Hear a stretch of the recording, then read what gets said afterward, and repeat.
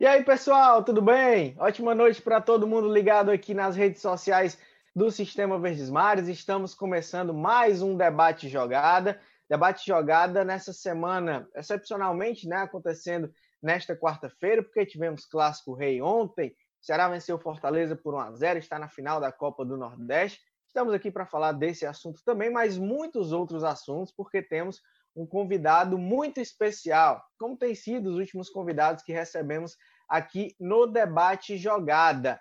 Marcelo Chamusca, ele mesmo, torcedor do Fortaleza, conhece muito bem, torcedor do Ceará, conhece muito bem. Vamos bater um papo com o Chamusca, que hoje é treinador do Cuiabá e está preparando a equipe para iniciar o campeonato estadual. Ele vai falar para a gente mais detalhes também de como é que está essa preparação, como é que está a carreira do Marcelo Chamusca, que tem essa ligação muito forte com o futebol cearense. Enfim, é um personagem muito marcante para os dois principais clubes aqui do estado do Ceará.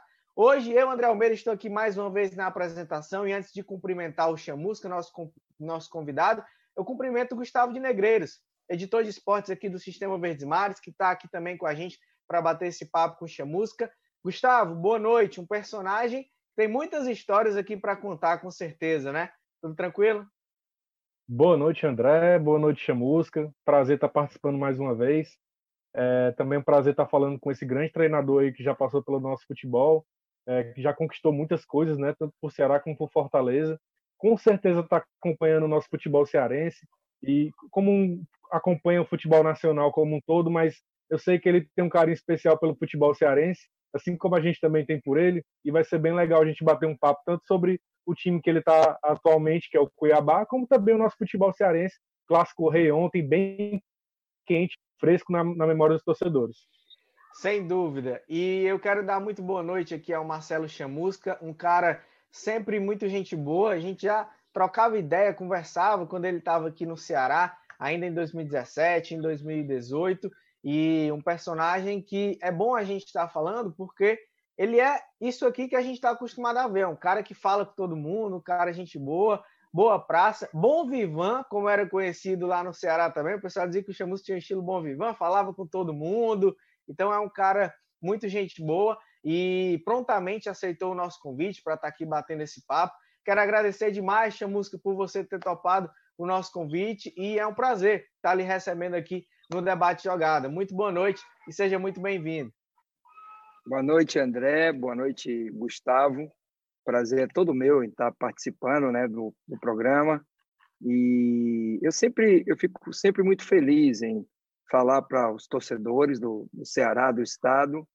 Eu falo brincando, mas falo sério também, que Ceará é meu segundo estado, né? Eu nasci em Salvador, sou baiano, mas eu fui muito bem recebido. Sou muito grato pela a forma que os torcedores de todo o estado me tratam. Todas as vezes que eu participo de algum programa ou vou jogar aí contra as equipes do Ceará. E eu estou muito feliz em estar participando, estou aqui à disposição de vocês para a gente conversar, falar sobre futebol, que é aquilo que a gente gosta. O Chamusca é um estudioso, né, do futebol, é um cara que está sempre antenado, está sempre ligado, como falou, tem uma relação muito forte com o futebol cearense. E para a gente começar, Chamusca, a gente vai falar muito aqui sobre carreira, sobre a suas passagens, né, melhor dizendo, aqui no futebol cearense, como é que você está acompanhando os clubes nesse momento. Acho que tem dois momentos muito marcantes que os torcedores dos dois clubes não têm como esquecer. Chamusca era o treinador do Fortaleza em 2015, no famoso gol do Cassiano, né? O gol do Cassiano que virou música até para a torcida do Fortaleza, era ele o treinador, e também do acesso do Ceará em 2017, né? O comandante que guiou o Alvinegro de volta à primeira divisão. Então são momentos muito marcantes. E ontem, Chamusca, a gente teve o Clássico Rei, semifinal de Copa do Nordeste. Inclusive, conversei contigo ontem e perguntei se ia assistir o jogo. Você, claro, vou assistir, não sei o que, um jogo muito importante, né? Muito interessante, e que propôs um duelo tático também muito interessante, né? Duas propostas diferentes, Rogério Ceni e Guto Ferreira. Como é que você viu esse Clássico Rei de ontem? Foi justa a vitória do Ceará, digamos assim? Mereceu o resultado, teve méritos nessa conquista. Qual é a sua avaliação da partida de ontem do Clássico Rei, que acabou colocando o Ceará na final da Copa do Nordeste? Bom, o jogo foi um jogo equilibrado, na verdade, né? Foi um jogo de poucas criações de oportunidades pelos dois lados, né? De muita marcação, duelo tático muito, muito grande, duas propostas muito bem claras, um time mais propositivo, tendo um pouco mais o controle, que era o Fortaleza, Ceará jogando um pouco mais reativo, né? Nos contra-ataques, e o Ceará tem uma jogada de bola parada que é muito forte também, tem zagueiros altos, tem um bom cobrador que é o Vinícius, e acabou se aproveitando em uma dessas situações para fazer um 1-0. Segundo tempo, o Fortaleza continuou tendo o controle do jogo, mas, diga-se de passagem, uma posse de bola que não resultava em criação de oportunidades, né? E o Ceará, que tinha uma proposta um pouco mais reativa, também não conseguiu encaixar em um contra-ataque e ser assim perigoso, diríamos assim, né? E criar oportunidades em contra-ataques. Então, foi um jogo de muita marcação, de muita entrega, muito equilibrado, onde o Ceará aproveitou uma situação originada de bola parada, conseguiu definir o jogo nessa situação e teve méritos, principalmente no segundo tempo, para segurar a pressão ali nos últimos 10 minutos. As substituições que foram feitas tornaram a equipe do Fortaleza mais ofensiva ainda, e o Ceará teve que se firmar e ter consistência defensiva para manter o resultado até o final do jogo. Mas achei que foi um jogo muito equilibrado e eu digo que o resultado talvez tenha sido justo, porque o Ceará, de alguma forma, teve seus méritos, primeiro taticamente em conseguir marcar o Fortaleza e neutralizar as melhores jogadas, porque teve pouquíssimas criações de oportunidades. Segundo, que se aproveitou bem de uma situação que hoje no futebol é muito importante e tem definido bastante os jogos aí, que é a situação originada de bola parada. Perfeito. Gustavo, primeira pergunta aí para o nosso convidado, Marcelo Chamusca. Está um pouquinho ruim, mas vou ver se eu consigo fazer meu...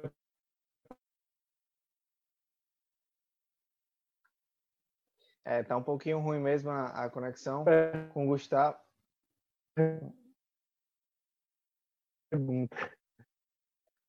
Oi. Então, não sei se... Tá conseguindo me escutar?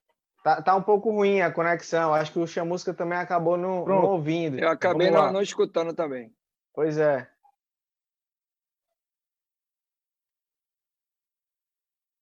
Tá um pouco ruim a conexão com o nosso companheiro Gustavo de Negreiros. A gente vai esperar. A conexão de internet, às vezes, acaba sendo complicado. Né? É isso aí. Mas, Chamusca, por enquanto, eu já emendo uma outra pergunta aqui, que foi sobre esse duelo tático que você falou. Duas questões bem diferentes, né? Voltou aí, Gustavo? Acho que sim. Pelo menos estou escutando vocês. Pronto, agora tá ótimo agora. Estou escutando bem. Então, pronto, aproveita e passa a bola aí, vai. Faz aí a pergunta. Isso. Dos times que você comandou, Chamusca, tanto Ceará como Fortaleza, e esses times que hoje em dia estão em campo. Lógico que são elencos diferentes, jogadores diferentes, mas você vê muitas diferenças na forma de jogar, primeiro do Ceará e depois do Fortaleza. O que é que você tem a dizer sobre os times que você comandava e esses que estão aí em campo atualmente pela Série A, Copa do Nordeste, enfim? Eram formas diferentes de jogar? Eu acho que o Fortaleza é um pouquinho mais diferente, né, do que o Ceará. Até porque eu treinei o Fortaleza em 2014 e 2015 e a nossa capacidade de investimento era bem menor, né? Então, hoje o Fortaleza tem um elenco com jogadores, um investimento bem mais alto do que na época que eu trabalhei. Isso faz com que o time tenha mais qualidade, né, qualidade técnica individual, e que também cresça em relação à parte coletiva do jogo. O Ceará mudou também, assim, tem muitos jogadores diferentes, mas o modelo de jogo é um modelo um pouco mais próximo daquele modelo que a gente utilizou em 2017 e uma parte de 2018. Acho que o Fortaleza, com esse modelo de jogar que o Rogério está trabalhando é um pouco mais diferente daquele Fortaleza, que na época não tinha aquela capacidade de investimento que hoje tem o Fortaleza, e fazia com que, em alguns momentos, eu lembro bem, por exemplo, e quando eu cheguei em 2014, a gente enfrentou um cenário muito difícil, assim, inicialmente. A gente não tinha calendário, era só o Campeonato Estadual e a Série C, não tinha Copa Nordeste nem Copa do Brasil. Isso fez com que a gente tivesse que mesclar a contratação de alguns jogadores experientes com jogadores jovens que acabaram encaixando muito bem. Exemplo do Edinho, do Valfrido naquela época, Romarinho, tiveram outros jogadores também, Max, zagueiro, tiveram alguns jogadores que se destacaram naquele momento ali pela necessidade do clube. E era uma mescla. Né? O Tinga foi 2015 já, mas o 2015. Time de 14 era Cametá, Fernandinho, era Adalberto, Genilson, Valfrido, Correa, Guto, Marcelinho Paraíba, Valdson, Robert, Edinho, era mais ou menos essa base aí, o time de 14. Então, se você for olhar hoje, em todos os sentidos, as duas equipes cresceram muito, os dois clubes, né? Cresceram em estrutura, cresceram em investimento. Então, são épocas um pouquinho diferentes, do Ceará um pouco mais próxima, mas do Fortaleza realmente existe uma distância grande do investimento de hoje para a situação que eu encontrei aí, principalmente em 2014. Música, tem algum jogador do Fortaleza atualmente que na sua época era ali da base, que estava começando? Quem você lembra assim que atualmente está jogando? Do Fortaleza, eu acho que remanescente Bruno Melo, né? Que quando eu cheguei, inclusive, estava emprestado ao Quixadá, depois voltou. E em 2015 teve um pouco mais de oportunidades comigo no Fortaleza.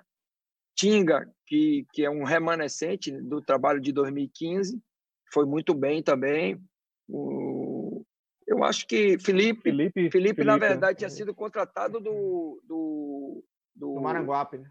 Maranguape, exatamente. Tinha feito um campeonato muito bom no Maranguape, teve poucas oportunidades, porque era um jogador com uma minutagem assim e uma maturidade ainda muito baixa. Ele foi crescendo e no ano seguinte, depois que eu saí, já em 2016, é que ele começou a ter um pouquinho mais de oportunidades, se eu não me engano, com o Marquinhos Santos, e depois ele conseguiu dar sequência e evoluir muito.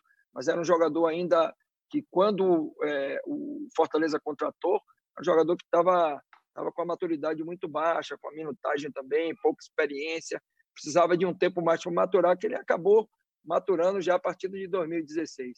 Que eu lembre, na verdade, o Edinho acabou saindo, né? Que eu lembre, são mais ou menos esses jogadores aí. Acho Legal.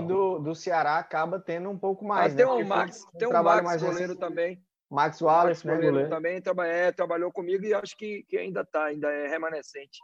Sim, ele é inclusive utilizado pelo Rogério Ceni, né? Acho que não é nenhum exagero a gente dizer até que ele é a segunda opção, porque ele tem jogado mais que o Marcelo Boeck. Então, quando o Felipe Alves não joga, o Max Wallace acaba sendo a alternativa. Agora, no Ceará, eu acho que já tem algumas opções mais viáveis, assim, porque foi um trabalho mais recente, né? Alguns até não estão no Ceará hoje, mas o Chamusca foi com você que o Arthur Cabral começou, por exemplo, né? Em 2017, na Série B, você já colocava ele ali em alguns jogos, ele fez alguns jogos até importantes, né? O Felipe Jonathan, eu não sei se ele chegou a jogar, mas acho que ele comigo fazia também, jogou integrado, jogou né? Comigo. O Raul, jogou né? O Raul já era titular, era um dos jogadores que, quando eu cheguei, já vinha jogando. O Felipe Jonathan, na verdade, em 2018, era o nosso segundo lateral. Ele fez alguns jogos pelo estadual comigo, o Felipe Jonathan. E o Arthur Cabral tinha feito já alguns jogos com o Givanildo, né, com o Giva, e eu cheguei e ele cresceu muito depois da minha chegada, inclusive acabou virando a segunda opção. Jogava o Elton e o Arthur, sempre entrava durante os jogos, né? Era a nossa primeira opção de substituição, principalmente nos jogos fora, onde ele entrava sempre muito bem, decidiu vários jogos e foi um jogador muito importante. O Lima também não surgiu, mas também começou a se destacar no Ceará. Lima, Leandro Carvalho foram jogadores que foram contratados. Eu me lembro que eram jogadores desconhecidos, né, para a torcida, para a imprensa. Então, na chegada, teve muito questionamento. Está contratando jogador que não está sendo utilizado pelo Grêmio. Como reforço, o Leandro Carvalho tinha sido afastado por indisciplina do Paysandu e encaixaram muito bem no time. Luiz Otávio foi um jogador que cresceu muito depois da minha chegada também, em 2017, conseguiu se firmar. Então, realmente, tem alguns jogadores remanescentes que foram muito bem durante o meu período lá. Raul, Richarlison cresceu demais. Então, vários jogadores foram muito bem aí comigo no Ceará. Resumindo, tem muitas sementinhas aí, tanto em Ceará como Fortaleza, para onde eles estarem onde estão hoje, né? No caso do Ceará, efetivamente eu acho ainda até por conta do acesso. eu acho até que no Fortaleza tem algumas sementes que não são jogadores remanescentes, mas algo de mentalidade, porque eu trabalhei 1 ano com o Marcelo Paes. Marcelo Paes era meu diretor de futebol na época, em 2015, na minha segunda passagem. E eu via na figura do Marcelo Paes um profissional muito preparado, muito capacitado, com uma leitura de característica de atleta e em relação à parte tática do jogo. Era um diretor que eu sentava e falava sobre modelo de jogo, sobre substituição, sobre montagem de elenco, porque ele tinha essa capacidade de leitura. Então, eu sempre o vi como uma pessoa muito capaz de exercer e com competência, como ele está exercendo a função que hoje ele exerce, que é presidente do Fortaleza. E até sobre isso, Marcelo, como é que você vê? Você já falou um pouco sobre o Marcelo Paes, né? Mas como é que você vê as gestões de Ceará e Fortaleza, né? De Fortaleza e também do Ceará, no caso? Acho que você tem uma relação boa também com o Robson, né? O presidente do Ceará, Robson de Castro, e são dois personagens, digamos assim, que instauraram modelos de gestão que têm feito o clube se estruturar, pagamentos em dia, né? Financeiramente, sem cometer loucuras, mas honrando com os compromissos. Como é que você vê esse modelo de gestão que existe nos dois clubes hoje, que já existia na sua época, né? E acho que até você pegou um momento anterior, um degrau anterior ao que os clubes estão hoje. Então é muito importante também para falar como é que foi esse processo durante o período que você viveu nos clubes dessa profissionalização. Então, como eu falei anteriormente, no Fortaleza foi um pouco mais difícil, porque eu peguei um momento muito complicado, né? Foi um ano de 2013, foi um ano difícil para o Fortaleza. O calendário de 2014 praticamente não existia, recursos, e foi um ano muito... 2015 não, 2015 já tinha um calendário que a gente conquistou em 2014, com o trabalho de 14, e esses dias até fizeram uma reportagem no Globo.com falando sobre os trabalhos, né, de mais com maior duração dos treinadores, e citaram lá o nosso trabalho de 2014 com 3 derrotas, se eu não me engano, em 50 jogos, em 1 ano de clube, mais ou menos isso aí, que inclusive consegue ter um aproveitamento de número de derrotas superior a Jorge Jesus, que teve 4 derrotas. Então, foi um ano de construção assim muito difícil por esse cenário que nós encontramos. Mas, durante esses últimos... Eu já estava no Ceará e estava acompanhando o Fortaleza, eu via que existia um investimento muito grande na questão estrutural do clube, nessa preocupação com as questões orçamentárias, e o Ceará, a mesma coisa. A partir de 2017, como nós subimos, houve uma preocupação da diretoria não só em estruturar melhor o clube, porque passou muito tempo na Série B, e essa dificuldade é natural de você ter condição de montar um elenco e investir. O trabalho é sempre feito em montar o elenco para subir, para depois você ter um orçamento melhor e poder reinvestir no clube. E os dois são gestores que são capacitados, que têm uma visão muito interessante do contexto, como o futebol como um todo, não é só contratação de jogador, mas a importância que tem a estrutura do clube para o trabalho do treinador e principalmente para a permanência dos clubes na Série A e buscar objetivos maiores. O Fortaleza conseguiu ir para a Sul-Americana, quem sabe mais na frente pode chegar a uma Libertadores. Então, à medida que o clube vai se organizando, se estruturando e vai ganhando novos sócios torcedores, vai apostando e investindo principalmente na estrutura, a tendência do clube é cada vez mais ir crescendo. Então, hoje, eu fico muito feliz quando eu vejo tanto Fortaleza como o Ceará como referências de clubes para outros clubes que estão tentando se organizar e fazer um trabalho que seja similar ao trabalho que tem sido feito aí. Equipes competitivas, todos os jogadores querem jogar aí, não só pelo estado e pela cidade, que é maravilhosa, em todos os sentidos, mas pela organização dos clubes, pagamento em dia. Todo mundo que sai do Ceará, eu contratei jogadores aqui no Cuiabá, que tiveram aí no Ceará agora em 2019, e os caras são unânimes em dizer que o salário é religioso, na data certa, o clube é organizado, as logísticas são organizadas, então isso atrai os jogadores e facilita muito o trabalho do treinador. Atletas?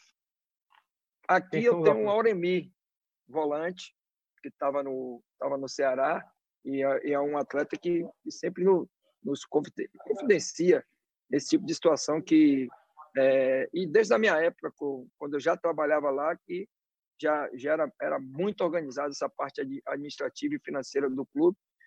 No Fortaleza evoluiu muito nesses últimos anos, com esse crescimento também. Então, hoje são equipes, principalmente aí no Nordeste, que estão servindo de referências para outros clubes que estão querendo crescer também e se tornarem grandes e chegar à Série A também.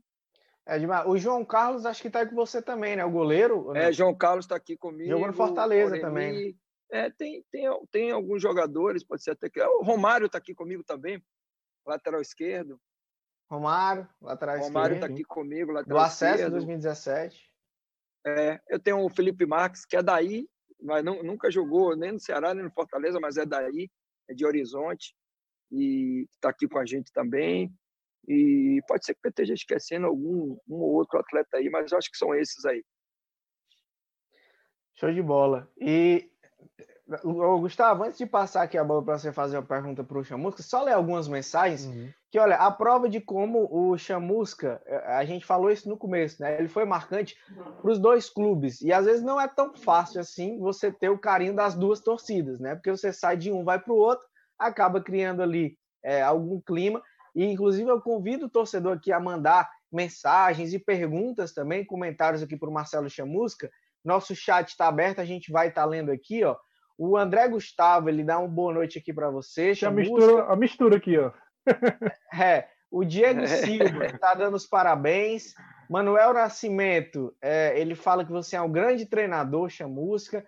Léo Andrade diz que o Chamusca, melhor treinador da década do futebol cearense. Inclusive, tem muitos torcedores que fazem, né, essa recordação, e o nome do Chamusca está sempre entre realmente os principais, né? Lembrado pelos dois clubes, conquistou título pelos dois clubes. André, né? A gente fez uma votação no Diário do Nordeste e ele venceu o Chamusca, né? Foi considerado... Eu acompanhei. Até coloquei nas minhas mídias sociais, eu acompanhei. Exatamente. Bem legal, merecido. Como é que você ainda recebe, Chamusca, esse carinho assim, né? É claro que você é profissional da bola, a gente sabe que o futebol, tudo é muito dinâmico, tudo é muito rápido. Hoje você está aqui, amanhã você está ali, mas como você falou, Fortaleza acaba sendo uma segunda cidade sua, assim, uma segunda casa, e o carinho que você tem e que o povo cearense tem também de volta com você, né? Isso é algo que te marca ainda até hoje, quando você vem jogar aqui ou quando você encontra fora daqui torcedores que te reconhecem, que falam com você, é algo que de fato é diferente de outros clubes que você trabalhou? Ah, sim, é muito, muito diferente. É muito diferente. E me marca muito. Eu fico muito grato assim e sou muito feliz porque eu sei da história. E quando eu cheguei aí em 2013, no final de 2013, eu estudei a história do futebol cearense aí e passaram grandes profissionais nos dois clubes, grandes jogadores. A história é muito bonita do futebol cearense. E eu consegui marcar o meu nome na história dos dois principais clubes do estado. Isso é motivo de muito orgulho para mim. E tudo que eu fiz, toda a minha dedicação, tudo que eu procurei deixar aí, principalmente, que eu acho que é uma das principais missões do treinador de futebol, é proporcionar, montar boas equipes, proporcionar alegria aos seus torcedores, através de bons resultados, conquistas de metas, objetivos, de títulos. E eu consegui fazer isso nas duas grandes equipes aí. Então, para mim, além de ser uma honra estar no meio dos grandes que passaram aí, é um motivo para mim sempre de muita alegria. E todas as vezes que a gente está um pouquinho para baixo, depois de um resultado negativo, quando a gente não consegue uma conquista ou não consegue um objetivo, a gente sempre lembra de tudo que foi feito aí no estado, e isso nos dá energia, faz com que a gente volte a ter pensamento positivo e continuar buscando, que eu acho que essa é a nossa principal função, continuar proporcionando aos torcedores a alegria que eu consegui proporcionar com os títulos que eu conquistei, com o acesso que eu proporcionei ao Ceará, com o título de 2015, que o Fortaleza estava na fila ali, era o penta do Ceará, então eu sei o quanto foi importante para o torcedor do Fortaleza, sei o quanto foi importante o acesso do Ceará, depois de 7 anos jogando praticamente a Série B. Então, eu ter participado de tudo isso e estar marcado na história dos 2 clubes do futebol cearense é motivo de muito orgulho para mim como profissional.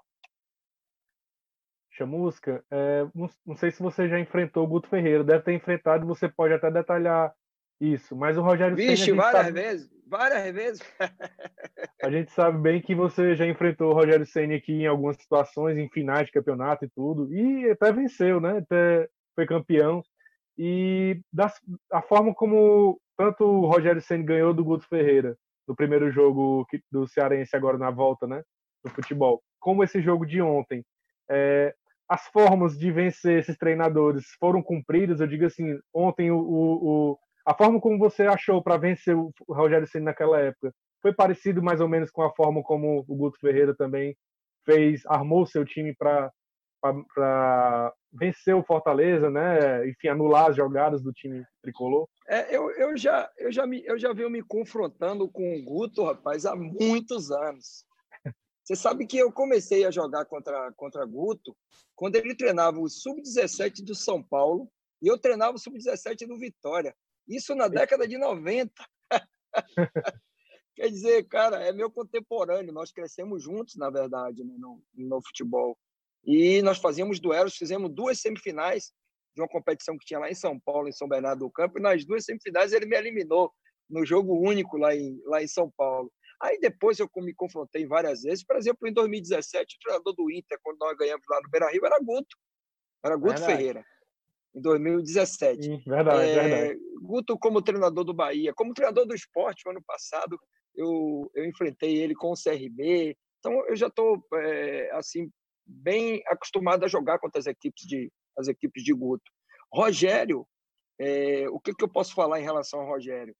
A forma que o Rogério está jogando hoje era diferente de quando ele começou, porque eu peguei o Rogério começando no Fortaleza.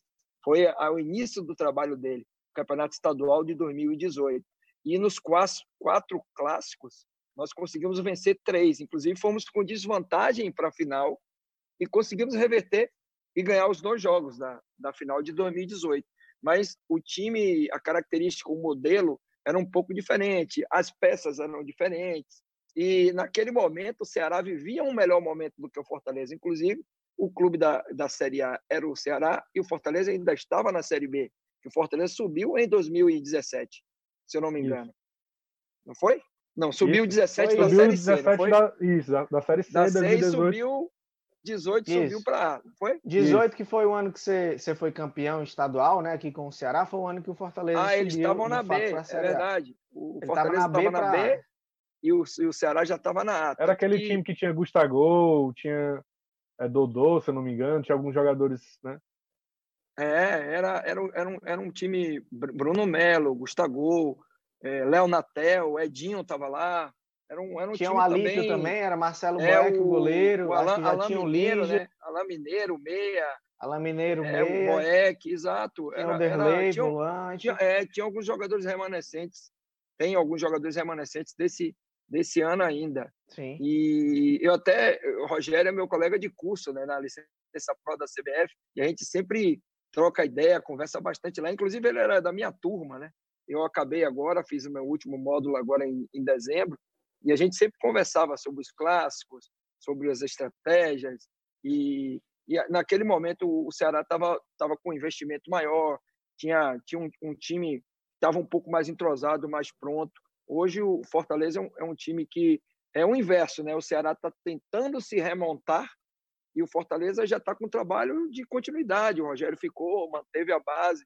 Então, são grandes treinadores com boas estratégias. Tenho a certeza que o Guto não tem essa característica de montar time reativo. Ele gosta do jogo, ele gosta de marcar a pressão, de jogar com linha alta. Ele gosta de time com mobilidade, com movimentação. Eu joguei, por exemplo, ano passado, o time dele do Sport, era um time que pressionava muito, que jogava muito ofensivamente. Agora, essa característica do Fortaleza, esse modelo que o Rogério está usando, com saída de 3, usando o goleiro, às vezes, fazendo a saída, um volante sempre entrando, espetando os alas um pouco mais agudo, muito jogador enfiado no seu último terço, na sua última linha, força você ter que baixar um pouquinho mais. Ainda mais o Fortaleza, que é um time hoje que está muito bem encaixado, muito bem entrosado. Sem dúvida. E você falou aí sobre o Rogério lá no curso da CBF. Teve alguma resenha lá de vocês? Você chegou a... Eu sei que você é um cara da resenha também. Um cara sério quando tem que ser, mas também divertido e brincalhão. Teve alguma história curiosa aí com o Rogério que você pode compartilhar com a gente? Não. As resenhas que a gente fazia era sempre para falar sobre essas situações, né, de experiências de jogo. Ele falando um pouco do início dele, que ali era o início dele no Fortaleza, né? Como é que ele estava tentando construir e as decisões, e teve algumas decisões que ele tomou de mudança de jogadores, e naquele período, mudança de sistema, inclusive. Teve, se eu não me engano, o primeiro clássico da final, ele veio com a linha de 3, a gente nem esperava, e ele acabou montando uma linha de 3 ali, e a gente acabou se sobrepondo, principalmente no aspecto ofensivo. Foi um jogo, se eu não me engano, foi 2-1, mas a gente teve um controle absoluto desse jogo, e o Fortaleza não foi tão bem, eles melhoraram no segundo jogo, e a gente trocava muita ideia em relação a isso, e falando muito do futebol como um todo, aí, do futebol cearense, das experiências que eu tive antes dele lá, e era mais ou menos voltada para essa área aí de troca de informações mesmo, de tudo que a gente vivenciou. Chamusca, queria fazer uma pergunta com relação a clássicos, né? Você já é bem experiente com relação a jogos como esse, e o Clássico Rei acredito que tenha um molho aí especial com relação a outros jogos, mas o que é que rola na cabeça de um treinador assim na véspera de um clássico? Tipo, como o próprio Rogério Ceni, como o Guto sacou o Rafael Sobis e colocou o Kleber, que é um cara que até outro dia estava jogando a Série B do Cearense. O Rogério Ceni tirou o Wellington Paulista, colocou o Marlon, enfim, várias situações que eu acredito que eles façam para surpreender o outro time, né? E eu queria falar da sua experiência, como é que é essa véspera de clássico, essa decisão de fazer um time diferente ou não do que você joga na maioria das vezes. Eita, acho que caiu. Alô, Chamusca? Acho que deu uma travada aí, mas deve estar já voltando. Voltou. Já voltou? Aí já foi. Voltou, pronto. Foi uma ligação que entrou aqui. Pronto. Mas deu para ouvir a pergunta do Gustavo, não? Foi em relação ao Clássico Rei, né? Ao Clássico Rei. As tomadas em geral. Tomada de decisão para um Clássico Rei, né? Na verdade, é assim. A gente tem um modelo de jogo que a gente treina, tem alguns conceitos já muito bem definidos nesse modelo de jogo. Eu, por exemplo, eu falo até isso para meus atletas, eu não fico muito preso ao sistema tático. Vai jogar no 4-3-3, vai jogar no 4-2-3-1, 4-4-2. Eu não empreendo muito ao sistema, eu me prendo mais aos conceitos. É isso que eu passo para os jogadores, porque nas duas equipes, até mais no Ceará, eu variei muito essa questão do sistema tático, a forma como a gente marcaria. E o duelo do Clássico, além dessa questão emocional, mental, que é muito forte pela questão da rivalidade, e aí em Fortaleza é muito bipolarizado, é aquela coisa que você vai no supermercado, você vai na farmácia, tem torcedor lhe abordando, tem torcedor lhe questionando, tem torcedor lhe dando dica do que você tem que fazer no jogo. Então, é uma coisa que a torcida vivencia muito. Né? Corneta, quando você ganha, você é o melhor, quando você perde, você substitui errado. Isso faz parte da cultura do futebol. Mas o que a gente procura fazer, na verdade, é analisar. Eu procuro fazer muito isso.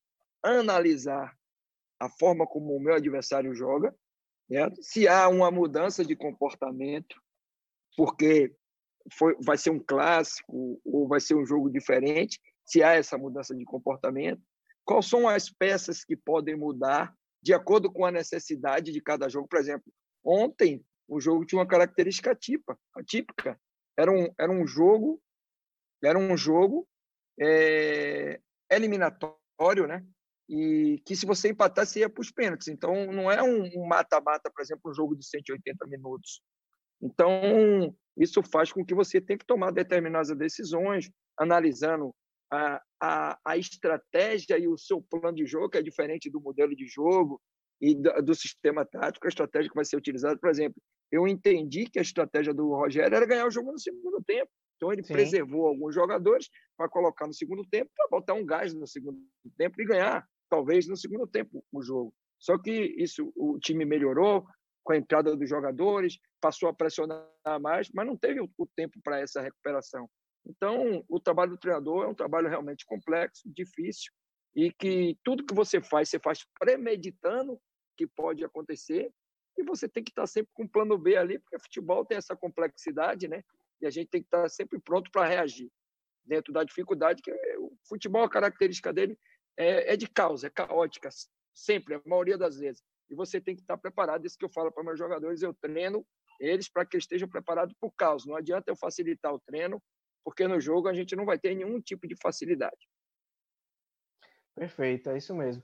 E trazendo ainda um pouco de lembranças de 2017, 2018 no Ceará, 2014, 2015 no Fortaleza. Tem histórias de bastidores que foram muito marcantes assim para você? Algum momento que você acha que foi decisivo, uma conversa com o jogador, uma conversa com o dirigente, que você sentiu que ali a coisa ia ser diferente, que você sentiu, aqui teve uma virada de chave, que esse foi o momento que a gente arrancou para caminhar para conquistar um objetivo maior. Acho que até o acesso do Ceará é mais recente, né? E foi uma campanha que teve vários momentos, assim, você pegou o Ceará, que já estava vindo por outras trocas de treinador, né? E aí você chegou e conseguiu dar uma estabilidade, conseguiu dar um padrão para o time, conseguiu retomar a confiança. Qual foi o momento, assim, quais os momentos, né, que você teve de virada de chave nas passagens que você teve aqui por Ceará e por Fortaleza? Alguma história de bastidor, assim, que te marcou muito? Cara, eu acho que o Ceará, um jogo que foi um jogo-chave, que eu acredito, foi o jogo contra o Brasil de Pelotas, que a gente vinha num processo de oscilação, que é natural na construção, quando você está construindo um modelo novo, um time novo, e você constrói durante o campeonato, com os jogos sendo realizados, você com pouco tempo de treinamento. Isso faz com que você tenha uma dificuldade maior.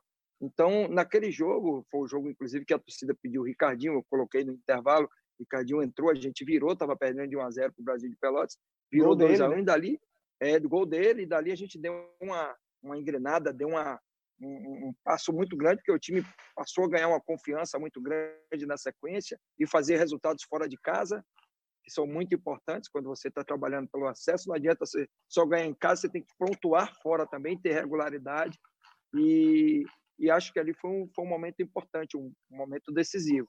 No Fortaleza, eu acho que a minha volta em 2015 foi um momento assim que os jogadores abraçaram muito o meu retorno. Eu senti desde o primeiro dia, quando eu fiz a palestra para eles de chegada, de apresentação, que ali a gente ia ter um entrosamento legal, ia dar um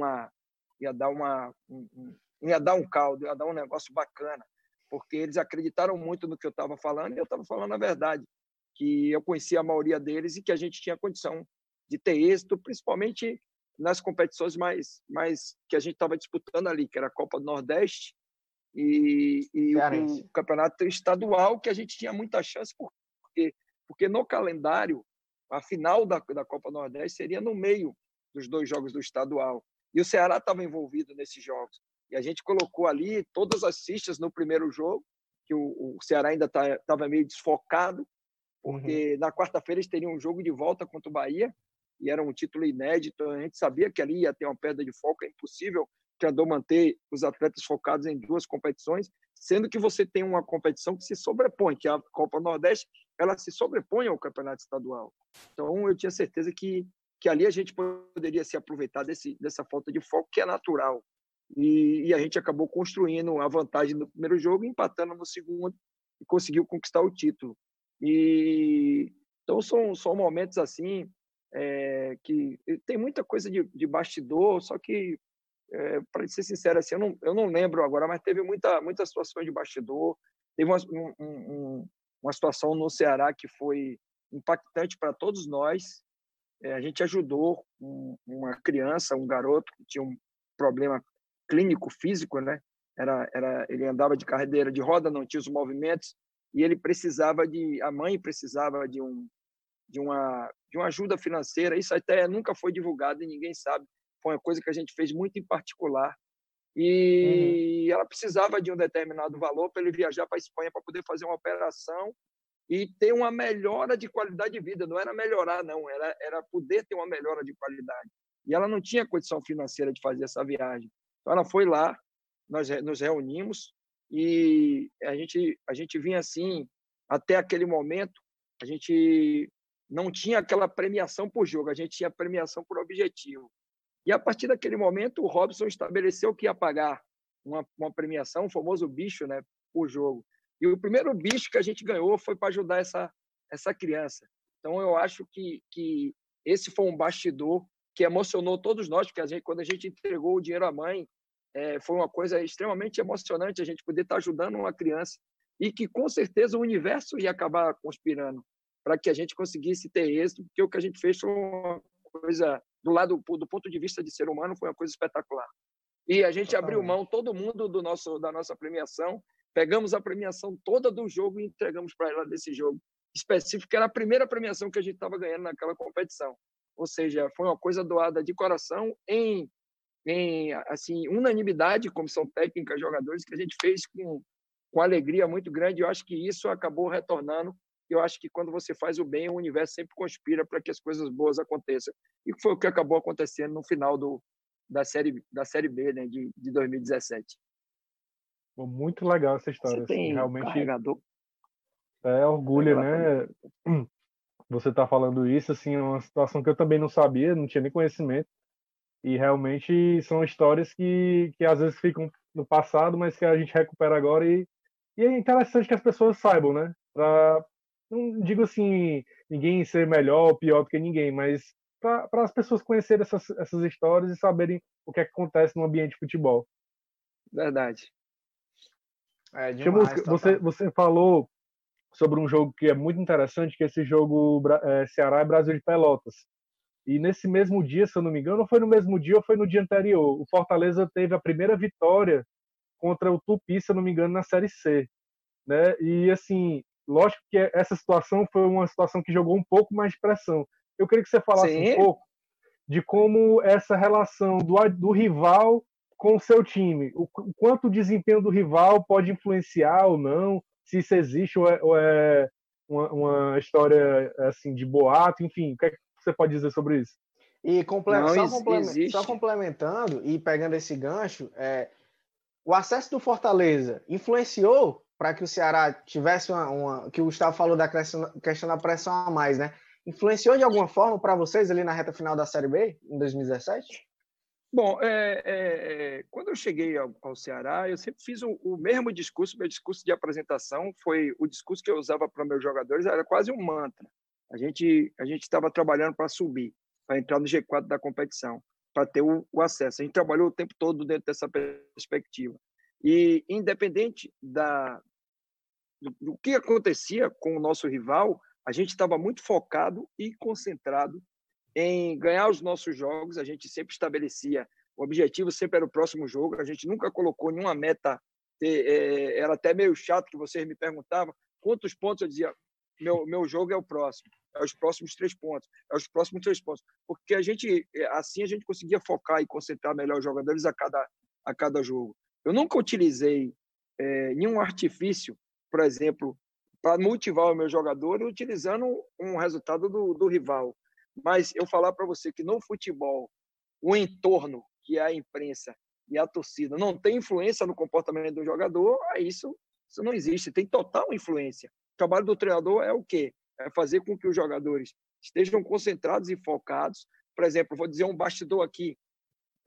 que foi interessante, nas finais do campeonato de 2018. Rogério Ceni deu uma entrevista dizendo que ia ser chato se o Ceará não ganhasse, porque o Ceará era o favorito, que era o time que estava na Série A, que tinha investido mais. Eu tive que fazer um discurso para meus jogadores como se fosse um antídoto da entrevista que ele falou, porque qual era a ideia dele? Era fazer com que meus jogadores acreditassem que eles eram os melhores, que o nosso time era os melhores, baixasse a guarda, perdesse a nossa essência, que era a competição. A nossa essência, a essência do Ceará, que eu treinei, era competir. Nunca foi um time de alta qualidade técnica, de grandes espetáculos, mas a gente competia em todos os jogos de uma forma absurda. A gente ia jogar em Lucas do Rio Verde, a gente competia igual como a gente competiu jogando com o Inter no Beira-Rio. Então, isso que fez o Ceará ter êxito em 2017. E se os meus jogadores acreditassem nesse discurso do Rogério naquele momento, a gente estaria fadado a um insucesso, porque a gente ia perder a nossa essência. Então, qual era o meu antídoto ali? Era falar para meus jogadores, não acreditem no que o treinador do adversário está falando, que nós temos muitos defeitos e eles podem aproveitar, como todas as equipes têm. Agora temos algumas virtudes, e a nossa principal virtude é a nossa essência de competição, é o nosso espírito para jogar. E isso a gente não pode perder, tanto que eles mantiveram esse espírito e a gente conseguiu ter o êxito. Mas o trabalho do treinador está aí, em detectar esse tipo de situação e tentar já criar um antídoto com o seu discurso, com a sua palestra, tentando montar vídeo, tentando criar um ambiente dentro que influencie o menos possível. Mas, por exemplo, esse jogo do Brasil de Pelotas, eu senti a energia do estádio muito pesada dos torcedores. Por quê? Porque se construía ali um acesso do Fortaleza que alimentava a torcida pela rivalidade. Todas as vezes que o Fortaleza tropeçava, para o Ceará é como se fosse um título, porque eles estavam se alimentando do insucesso do rival. Isso faz parte do futebol. Isso me incomodava tanto, cara, que na Copa do Mundo eu fui assistir um jogo do Castelão, aí eu vou fazer uma confidência, e eu ficava louco, cara. Quando os caras falavam, vai morrer na Série C, cara, eu voltava para brigar com os caras no jogo do Castelão, na Copa do Mundo, cara. Aquilo me dava um desespero tão grande, cara, porque eu me sentia na pele do torcedor. E quando ouvia isso, ficava muito, muito chateado, ficava, totalmente... perdi, às vezes, até a razão. E os caras que me reconheceram no estádio, a maioria dos torcedores são um pouco diferentes, né? Torcedor de Copa do Mundo é um pouco diferente do torcedor do dia a dia. Mas eu passei por esse tipo de situação. Fui ver o jogo acho que foi contra a Colômbia, né? Foi contra a Colômbia, que inclusive teve a lesão do Neymar, foi no Castelão, foi. Aí o jogo, né, na Copa do Mundo, e eu passei por esse tipo de situação. E aí você se coloca muito no lugar do torcedor. Então, existe influência? Existe. Agora, o trabalho do treinador é tentar fazer com que o entorno não influencie, principalmente no equilíbrio emocional e no foco e na concentração para o jogo, que é o principal. Show de bola. Ainda tem alguma pergunta sobre o Ceará? Tem algumas curiosidades sobre a Série A de 2018, né? Que foi exatamente quando o Chamusca acabou saindo do Ceará. Queria que ele falasse um pouco de qual foi a dificuldade que ele sentiu. Quando entrou aquela competição, é lógico que a tabela não foi nada favorável, né? Pegou logo São Paulo, Flamengo, vários times aí bem difíceis. Mas houve realmente, Chamusca, até para a sua carreira, não sei. Aquela experiência foi importante para você? O que é que houve de errado? O que é que houve de acerto naquela fase ali, aquele início de Série A que acabou culminando com a sua saída? A participação na competição, mesmo pelo período curto, que foram 6 jogos, para mim foi muito importante, porque foi para mim, foi eu ter conseguido o êxito em um planejamento de carreira que eu fiz. Em 2013, eu estava na Série D do Campeonato Brasileiro, D de dado, com o Salgueiro. Em 2018, eu estava disputando a Série A com o Ceará. Então, isso, como planejamento de carreira, como currículo, é espetacular para um treinador de futebol, que, na verdade, eu retomei a minha carreira de treinador profissional em 2012, quando eu voltei do Catar.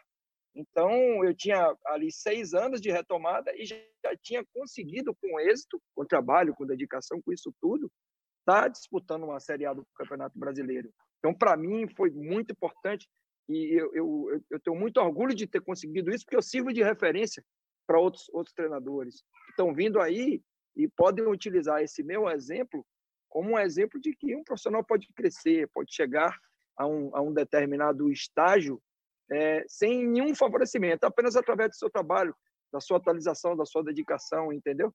Então, eu tenho muito orgulho de ter conseguido isso. Agora, acho que o insucesso no início, a gente não pode nem dizer insucesso, porque você trabalhar 6 jogos, você está no 11 meses no clube, eu acho assim uma certa injustiça para você poder analisar o trabalho do treinador numa série como a Série A do Campeonato Brasileiro. Mas acho que tiveram alguns aspectos que foram determinantes para que a gente não tivesse sucesso nessa empreitada aí. O primeiro deles foi o excesso, o número de jogos que nós tivemos antes do início da Série B, inclusive com um fator que pouca gente talvez tenha feito essa análise, mas nós nos desgastamos e fadigamos muito. Tivemos muito desgaste no ponto de vista físico e emocional para conquistar o Campeonato Cearense.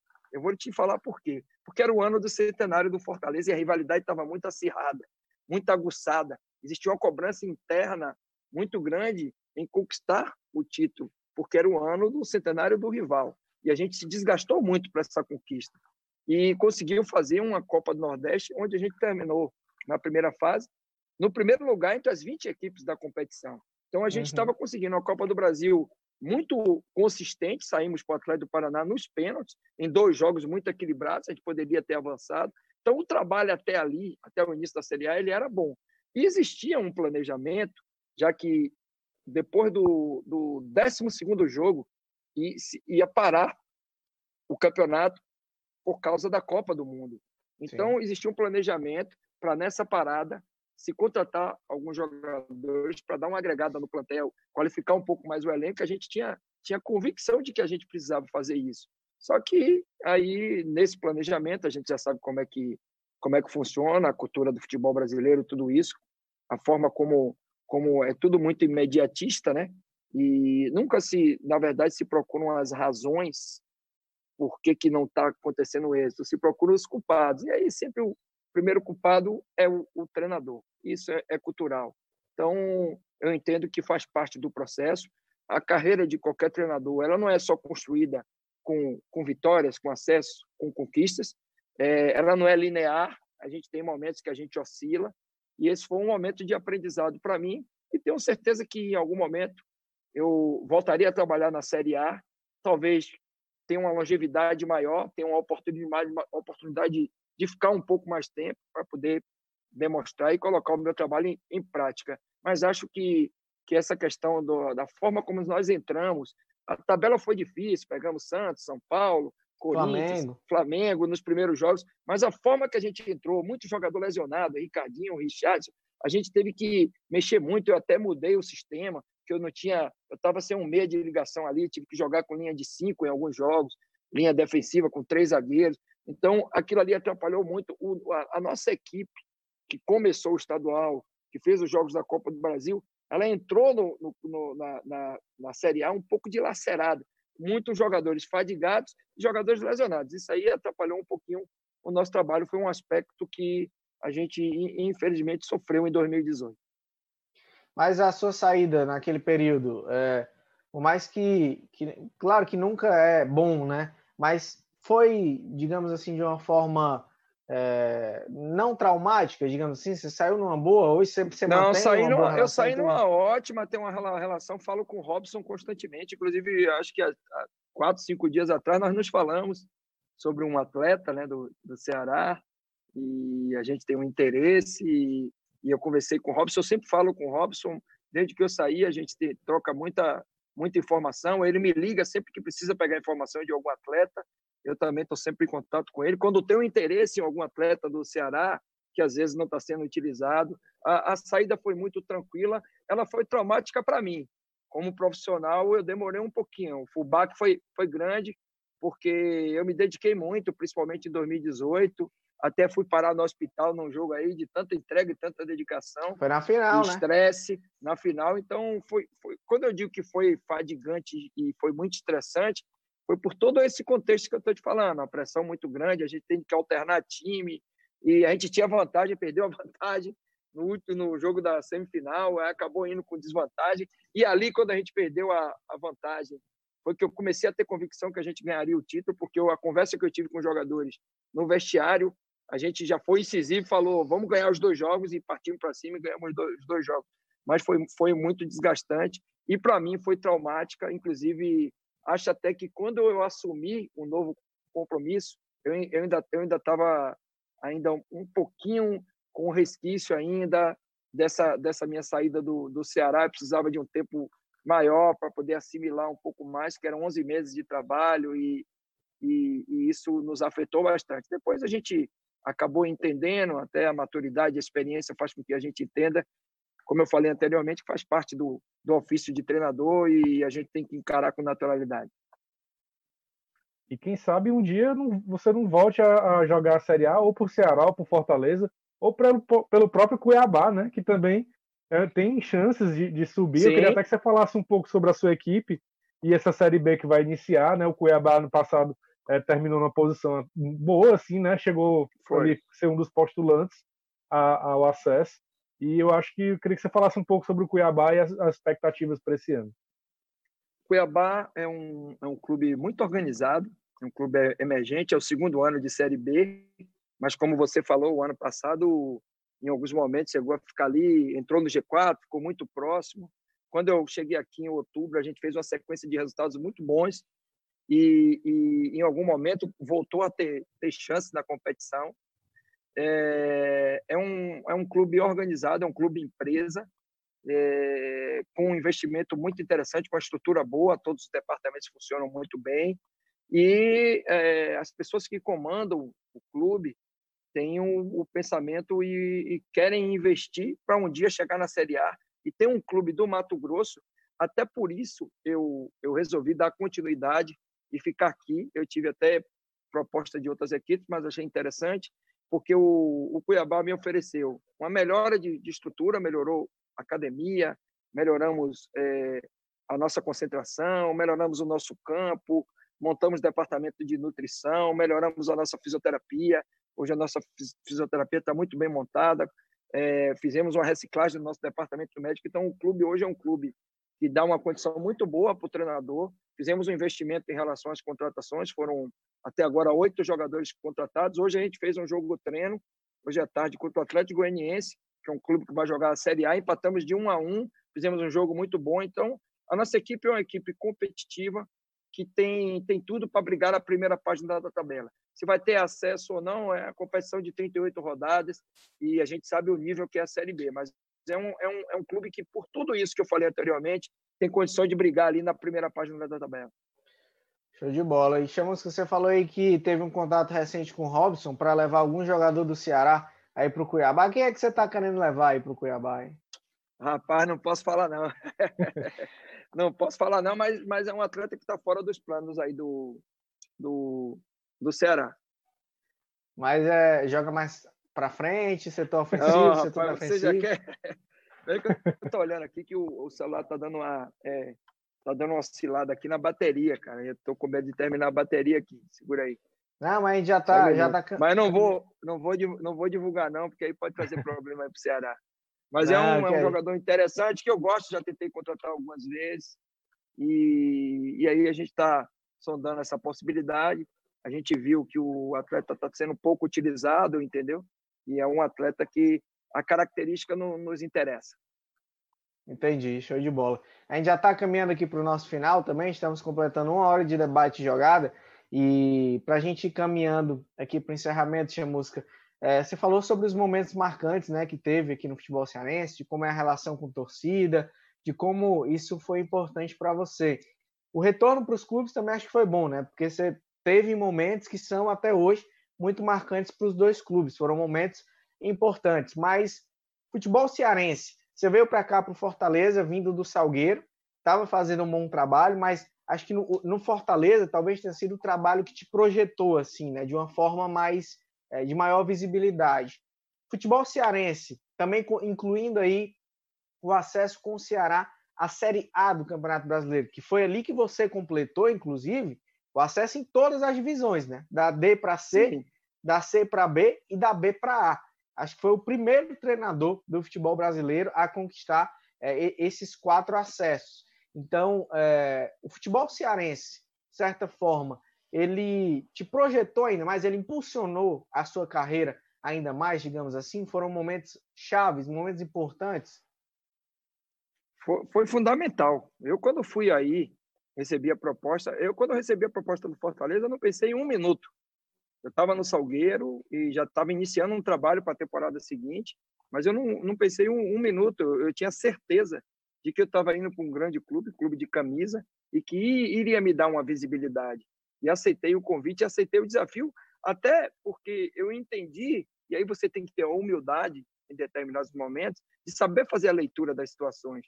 Por que o Fortaleza estava me contratando? Porque eu era um treinador que tinha acabado de subir com o Salgueiro, que era pouco conhecido no mercado.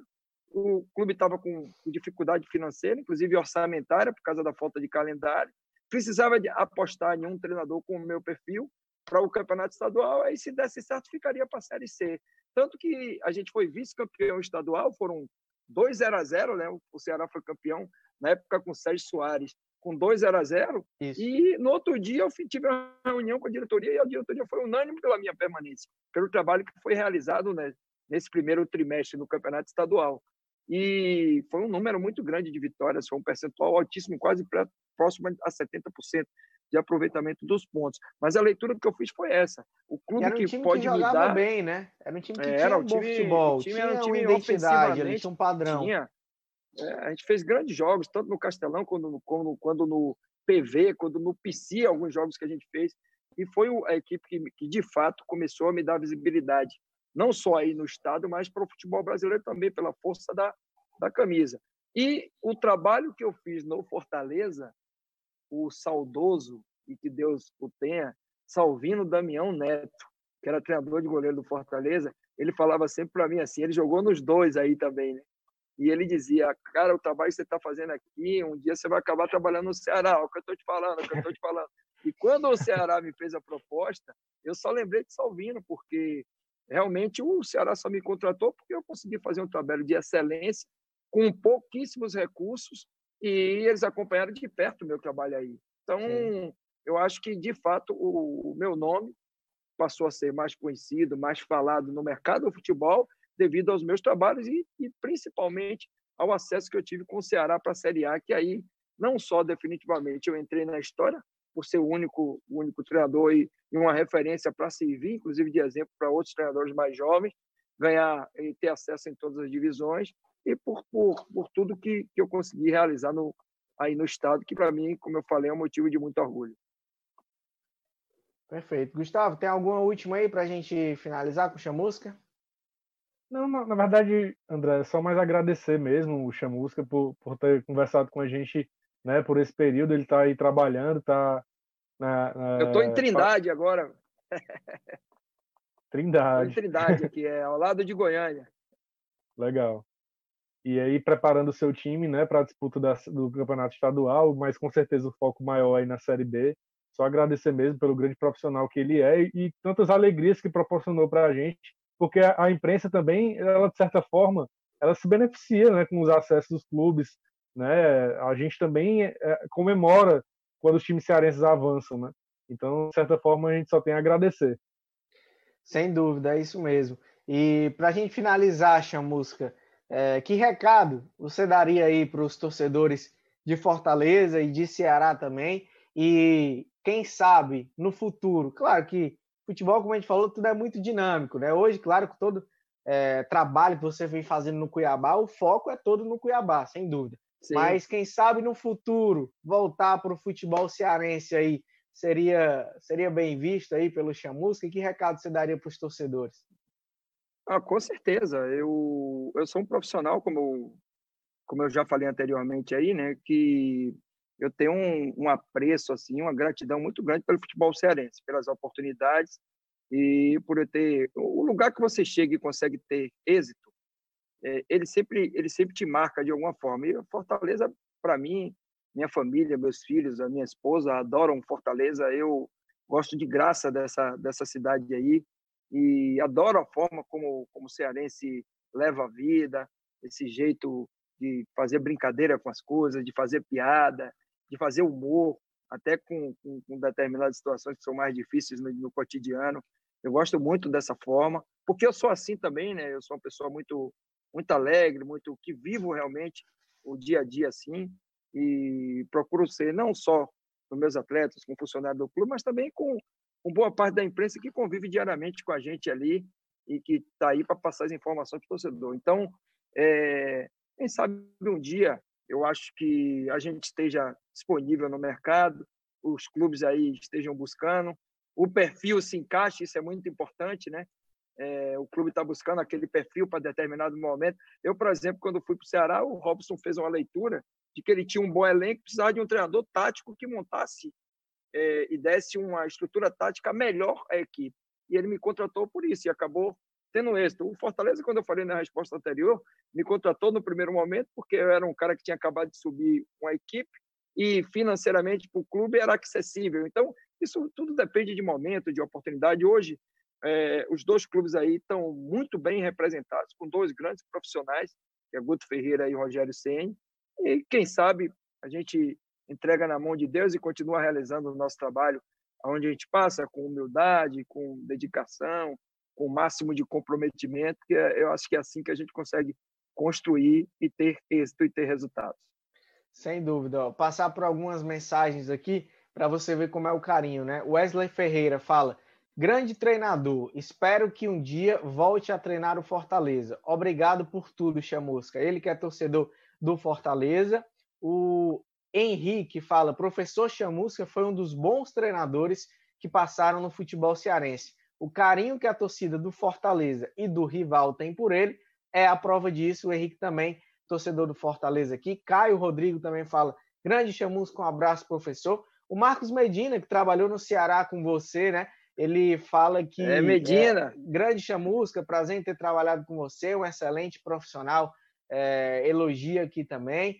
Jean Rodrigues, ele que é torcedor já do Ceará, também dá os parabéns a você pelos trabalhos aqui realizados. Acho que esses comentários aqui dos torcedores dão bem a noção, né? Dão bem o termômetro de como, de fato, essas passagens que você teve aqui acabou marcando de forma muito positiva. E por isso foi um convidado muito especial no nosso debate jogada de hoje, falando aqui sobre vários assuntos. E eu reforço o agradecimento do Gustavo Chamusca por você mais uma vez ter topado aqui o nosso convite, estar aqui batendo esse papo com a gente sobre futebol, sobre a sua história no futebol cearense, sobre o momento dos clubes, enfim. Acho que os torcedores gostaram bastante também. Prova disso são os comentários aqui, todos elogiosos, e desejar muito sucesso para você na sua carreira, que dê tudo certo aí no Cuiabá. Quem sabe, futuramente aí voltando para o futebol cearense, mas que possa dar tudo certo na sua carreira. Mais uma vez, muito obrigado por ter batido esse papo aqui com a gente.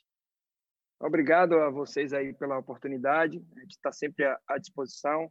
Obrigado ao torcedor também, que mandou as mensagens aí, parabenizando. Eu fico sempre muito feliz. E que Deus abençoe a todos, que a gente possa continuar firme, persistente, se cuidando nesse momento difícil, né? Nesse novo normal que a gente está vivenciando aí, e todo mundo se cuidando, e que Deus abençoe a todos aí. Foi um prazer participar do programa.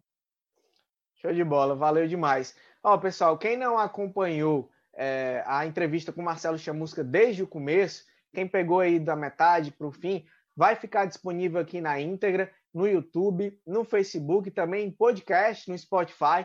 Estaremos disponibilizando em podcast o nosso Debate Jogada. O Debate Jogada volta na próxima semana com mais um convidado muito especial, como foi hoje com o Marcelo Chamusca. Valeu todo mundo que acompanhou, valeu Gustavo, um grande abraço, valeu Chamusca, um grande abraço, tudo de bom, saúde para você, toda a sua família, e foi um grande prazer bater esse papo aqui. Grande abraço para todos os torcedores também, uma ótima semana.